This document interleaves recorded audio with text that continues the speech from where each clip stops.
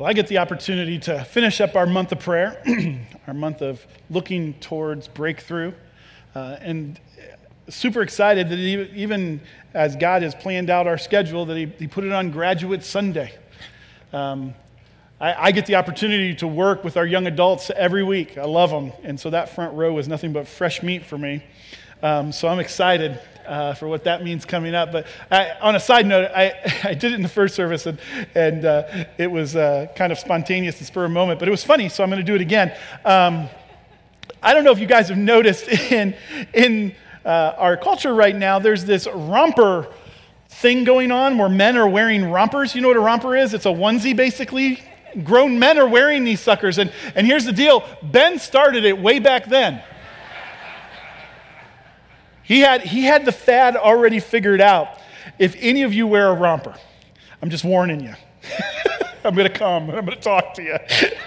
So all of you are going to go home this afternoon and go romper. And you're going to see these just terrible, funny pictures of grown men in shorts, one-piece button-up collar. It's crazy. So that one was for free. That was just for me to make fun of Ben. So anyways, we're going to continue this month of thinking through breakthrough, thinking through what it looks like to pray hard for stuff. And again, it's just amazing how that has coincided with our message in James. We're going to be in James chapter 4, verse 13 through 17, if you want to turn there. I get to talk about Jesus, which I love doing. We get to talk about him all the time. I get that. But this coming week, we're going to be praying for more of Jesus. And the message that James has for the people that he is leading and writing to here is for them to go after the Lord, to seek after him. And so I'm super stoked about what you guys are going to hear from James today. Let me pray for us. Father God, I lift up this message. I lift up these words. I pray they're yours. Lord, I pray that you would speak into the hearts of everyone in this room, that they would walk out different than when they walked in. We give you this in your dear Son's name. Amen. What you're going to see on the screen is what we are labeling Epic Homan Vacation 2017. And someone mentioned earlier, they were struck by the fact, and I didn't notice it at first, that it says 59 hours worth of driving, which actually almost changed my mind about the whole trip. But we are planning this trip. We've been planning this trip for a while. We're going out west. We're going to head out through Rushmore and Custer National Forest and then head down and spend most of our time on the western slope of the Rockies.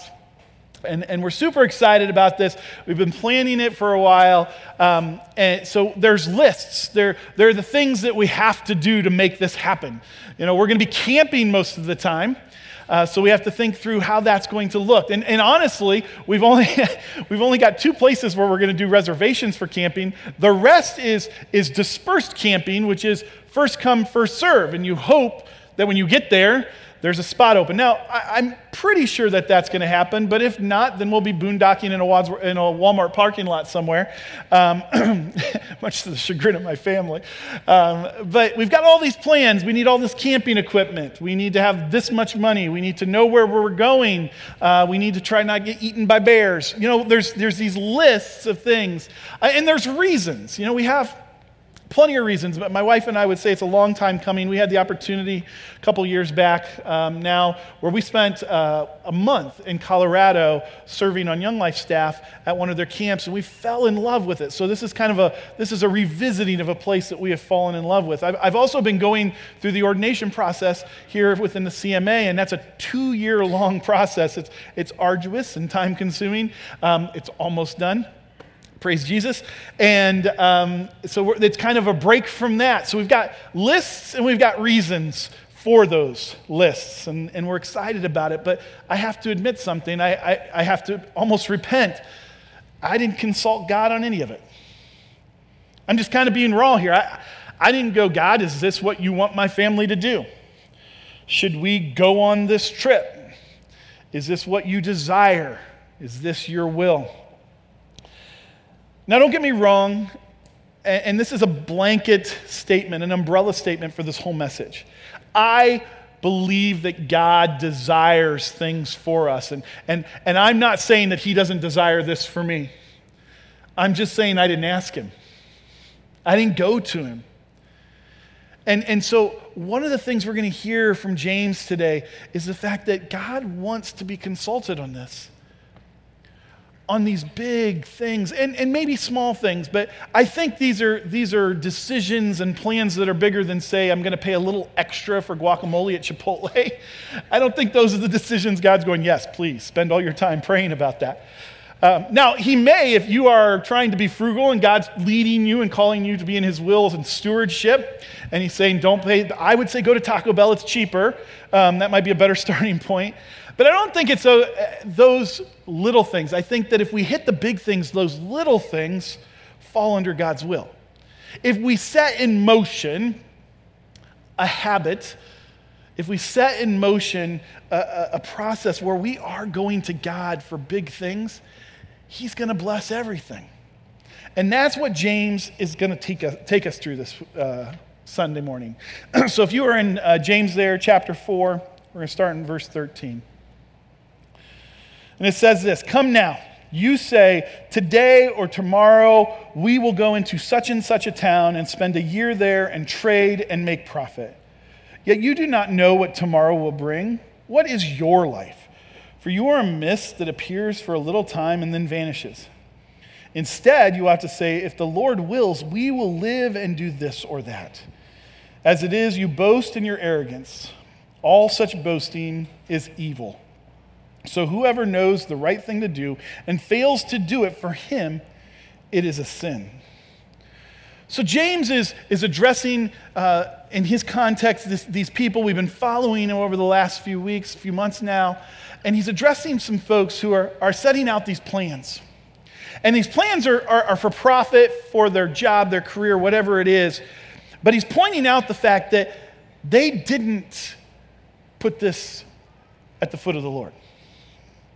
And not only that, in saying we will do, I will do, this is what is for us, then they boast about it.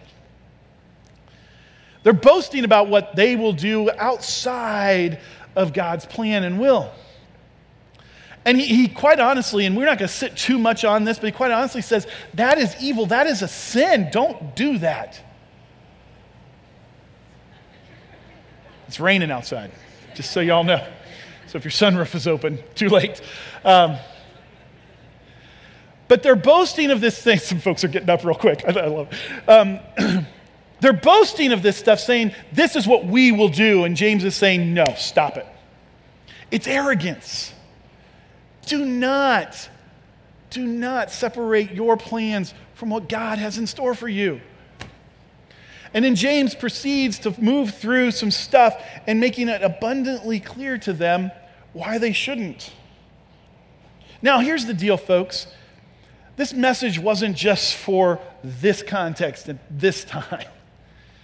We are all guilty of it. I just admitted to it. I'm guilty of it. It's a big deal. Epic Homan Vacation 2017. It's a big deal.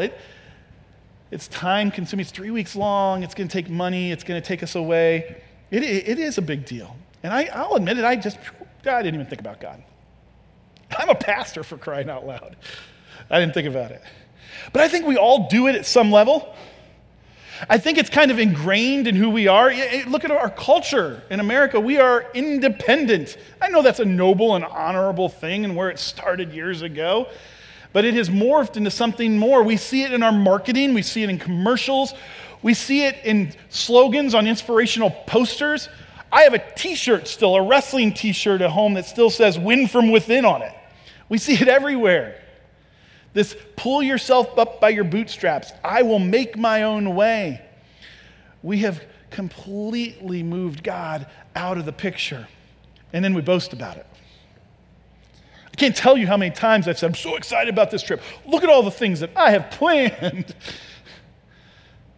And then when my plans kind of fall apart, it kind of fell apart yesterday. I had plans to do something for Epic Vacation 2017, and it fell apart.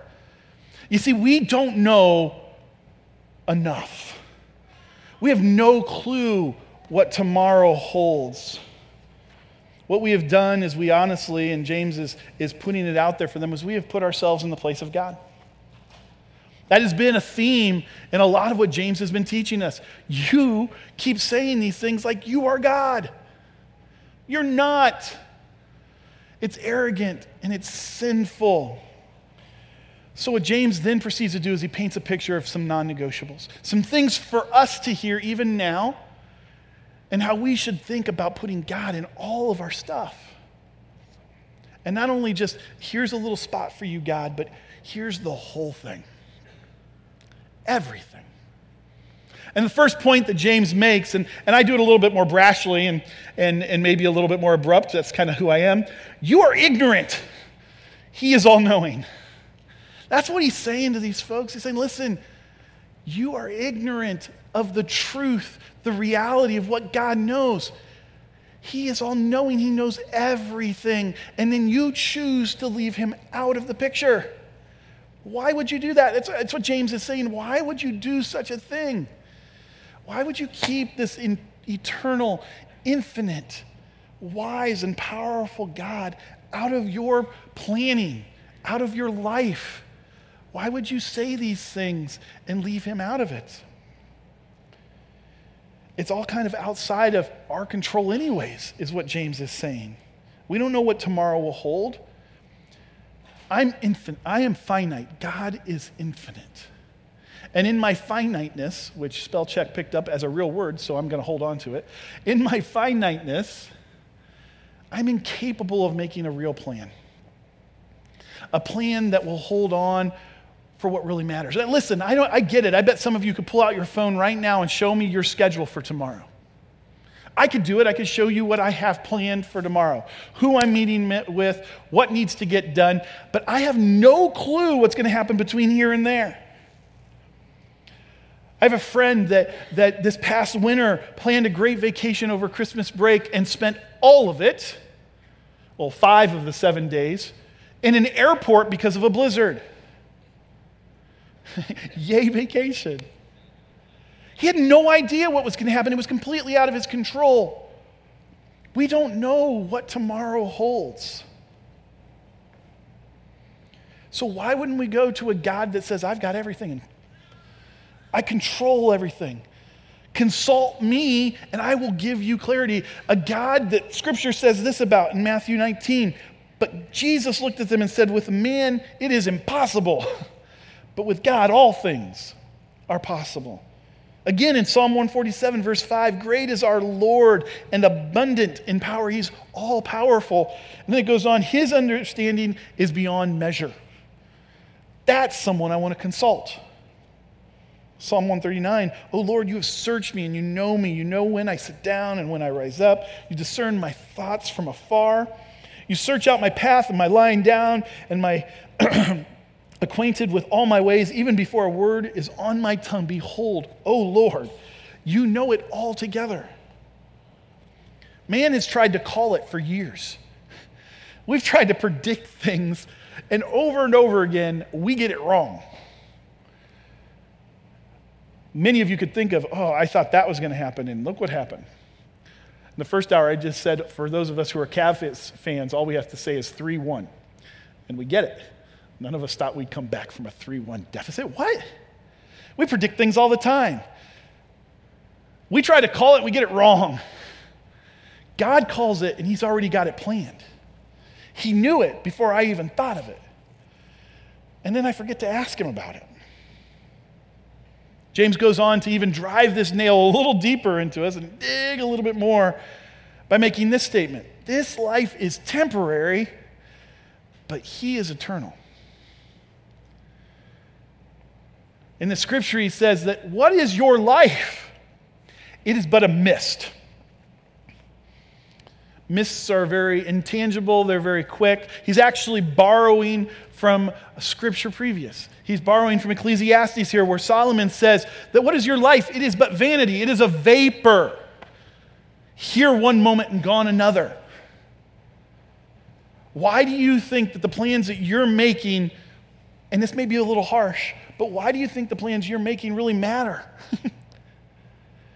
If you make them by yourself, they don't.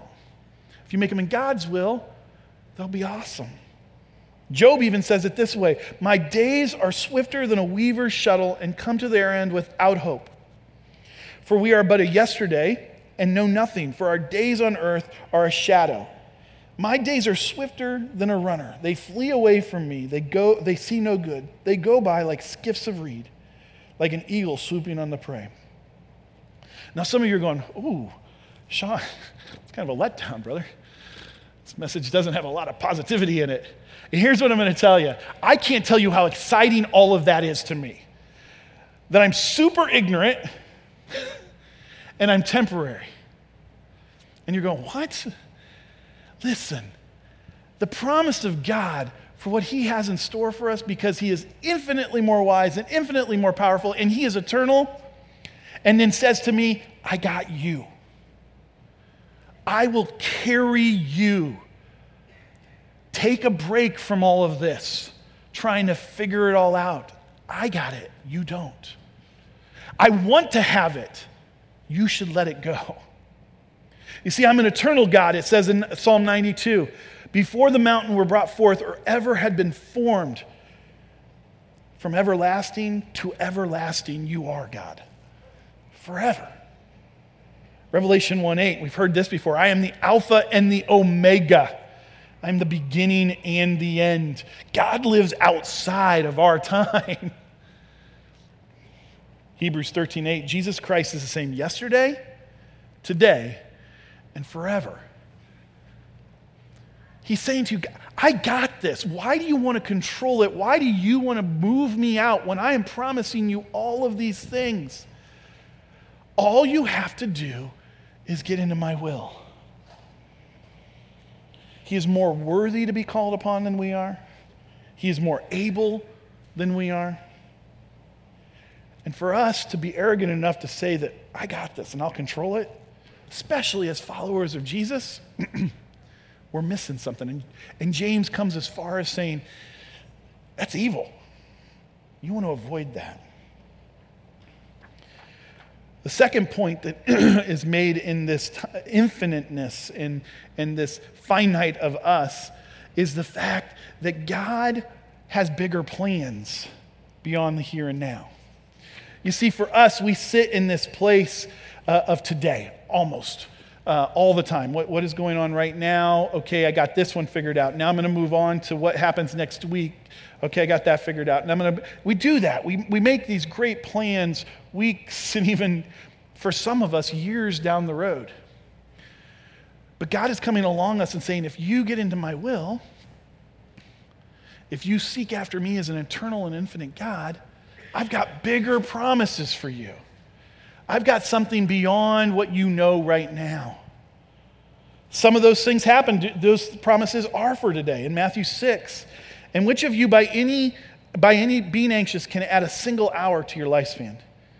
And why are you anxious about clothing? Consider the lilies of the fields. He goes on and talks about the things and food and all this stuff, the basics of today. And Jesus finishes with, but seek first the kingdom of God and his righteousness, and all these things will be added to. He will take care of your needs right here. Great. Awesome. But then he goes a step further. Says, I won't only cover what you need today, I'm going to cover who you are and where you belong. Mark 3, for whoever does the will of God, remember we're talking about this, whoever does the will seeks him first. He is my brother and my sister and my mother. Doing the will of God, like Jesus says here, not only provides the needs of our life, it brings us into a bigger context of family. And I'm not just talking about your immediate family. I'm not even talking about your family here at Freshwater or even in this community as Christians. He is welcoming us into an adopted family for eternity. Something that's bigger than all of us. And on that topic of eternity, he goes on in John 14, let not your hearts be troubled. Believe in God, believe also in me. This is Christ speaking. In my Father's house are many rooms. If it were not so, would I have told you that I go to prepare a place for you? So he takes care of our needs today. He brings us into a family. And then he says, listen, my house is big enough for eternity if you stay in my will. I got you. Stop planning me out of your life. I love the scripture in Isaiah 55, where God comes along and we hear this thought that he is so much bigger than us. And it's Isaiah 55, 8 and 9. I'm going to read it out of the Message because it's how I think, which is funny that the scripture says that. I don't think the way you think is what God says here. The way you work isn't the way I work. For as the sky soars high above earth, so the way I work surpasses the way you work. And the way I think is beyond the way you think. God comes alongside us and says, listen, you're finite, but I've saved you. You're not eternal. Your shelf life is pretty short, but I'm going to provide a place for you to be for eternity. And for you to constantly be putting your place where you're trying to outthink me is never going to work. In James verse 15 here, he says, if the Lord wills it, is what we should be saying. The thought that should come into our mind and all of our decisions is, I'm going to do this. Does the Lord will it? I'm going to do that. Does the Lord will it? See, this is a deferment of our own control. We're basically saying, I'm humbling myself to the Lord to say to him, I want more of your input. And honestly, I want all of your input in all of my life. But God, I'm going to take a breath every time I have a big decision. And I'm going to defer that to you. I'm going to jump off my box and put you in the right place. I'm going to realize rightly where I belong in the pecking order and put you where you are. Where you should be, where you have always been. And sometimes when we make decisions that way, and when we defer, when we humbly come before the Lord and we say, listen, I need to give this to God, he's going to do one of three things. He's going to confirm it. He's going to say, yeah, you're deciding to go that route because you're already in me, and that's a great idea. And I want you, like I said about my vacation, I don't think God doesn't desire for my family to have a good time together and have fellowship and renewal. So sometimes he's going to come alongside of us and say, go. Good job. I confirm that. Sometimes he's going to come along. If we defer to him, he's going to say, you know what, let's tweak this a little bit.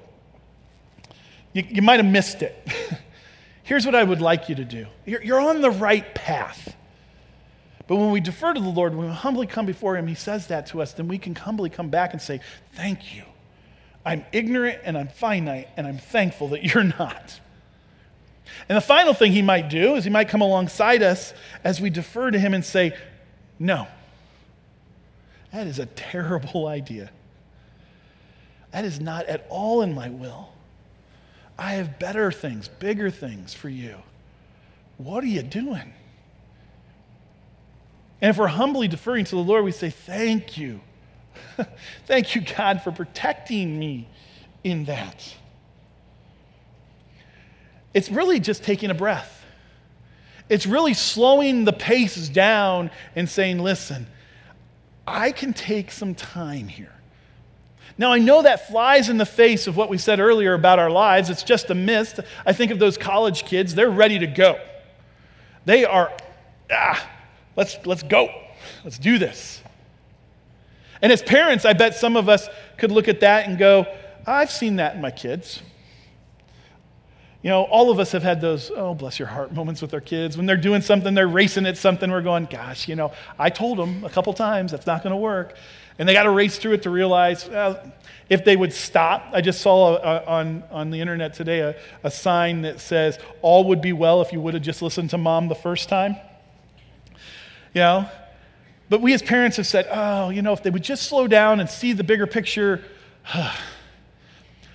I'm in my 40s. And I still do this, guys. But I'm noticing that I slow down a little bit more. In my 40s, I'm going, oh, if I take a breath here and just think this through a little bit more. You know what this is called? It's called wisdom. Time brings wisdom. Now, this is not meant to be offensive. I'm going to try to make eye contact with every person in this room who's of the older generation, the generation I like to call our legacy generation. Oftentimes, people level this charge against our older generation. They are so slow. Gosh, I'm learning that that's the wisest way to be. My mentor in my life is older than me. He's slower than me. He's wiser than me. And I sit in moments where I'm like, oh, if I would have just slowed down there. You know what that wisdom is? It's time. It's experience. Sometimes it's already made that mistake. So we've got that earthly vision of what time looks like. Little kids racing.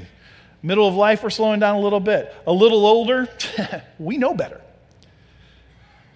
Why wouldn't then we look to a God who is outside of time, who is infinitely more wise than we will ever be, who doesn't look at time the way we do and has the whole picture in his hands?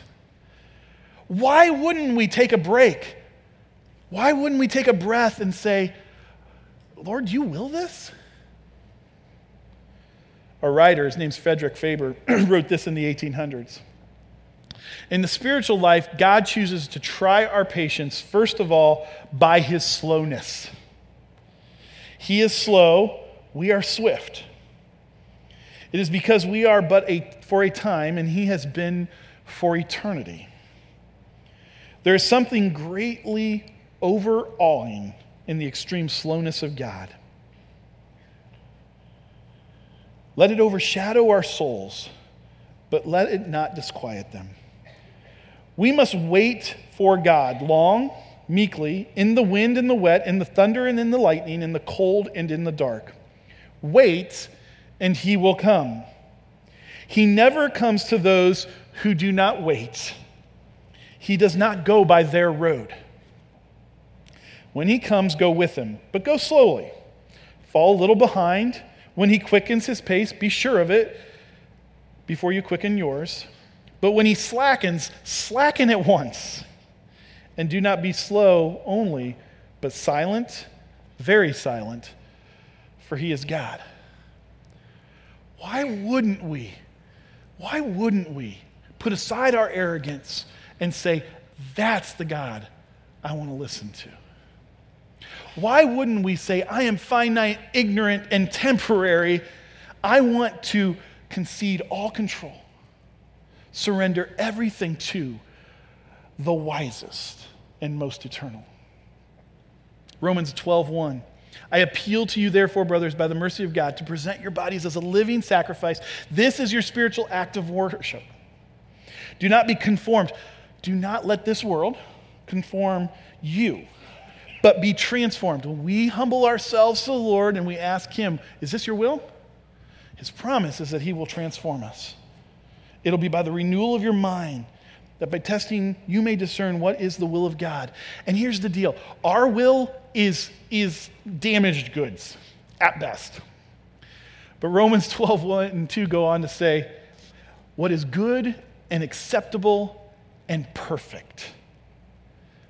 Ours is broken, his is perfect. I don't know about you, but when I'm thinking through my day, I'm not thinking about going and trying to find a system and applying different things to that if I see it's already broken. If I see a system which very rarely happens in our earthly realm, a system that's perfect in my job or in my hobbies, I'm going to go for that one. And here God is saying, I've got it. My good and perfect will. Surrender your control. He's calling us to draw closer to him. He has this incredible desire to guide us. Jesus even says it, that it's something so good that it's life-giving. Jesus says this in John 4:34, my food is to do the will of him who sent me and to accomplish his work. My food, the thing that gives me life, is God's will. It's following what he wants us to do. It won't only protect us, it won't only give us freedom and promise. This will, this control, this humbling and deferment to God is not meant to be persecution. Remember I said that earlier, the blanket statement. God's desire is for you to have more than you could ever think or imagine. John 10:10, he wants you to have life abundant. His control and our surrender is freedom. It's promise. It's protection. Why wouldn't we want that? Why wouldn't we want to be about that? So where does that leave us? Well, this next week, our breakthrough prayer, if you're new with us, we've been praying for this last month, 1 hour per week. You could pray more, and I've heard stories of folks who have prayed more, been late to appointments because they got into prayer. But we're asking you to give up an hour a week, a meal a week to fast and pray. We started with evangelism. We went to physical healing. We went to relational healing. And this week, we're praying for more of Christ. I know that sounds really general, but what better place to be? That's what James is calling these people to do. Go to him. Ask for him. More of him. What does that look like to pray for a more vibrant and life-giving relationship with Jesus? What does it look like for you? For some, it may be just starting. You may be in here going, I want that. I want to get into the will of Jesus. I want that food. Pray for that this week. Talk to some folks. For some of you, maybe going from good to great in your relationship with Jesus. Pray for that. What does it look like when our church, 600 plus people, are praying for more of Jesus? The testimonies that we have heard, they're going to go beyond these walls. They're not going to just be on this platform. What if we were praying things like this? I am crucified with Christ. It is no longer I who live, but he who lives in me. I defer everything to him. It's his life I want, not my life.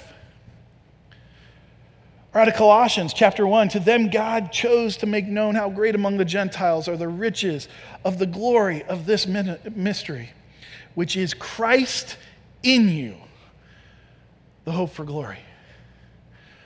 What happens when a prayer like more of Jesus is unleashed on this community?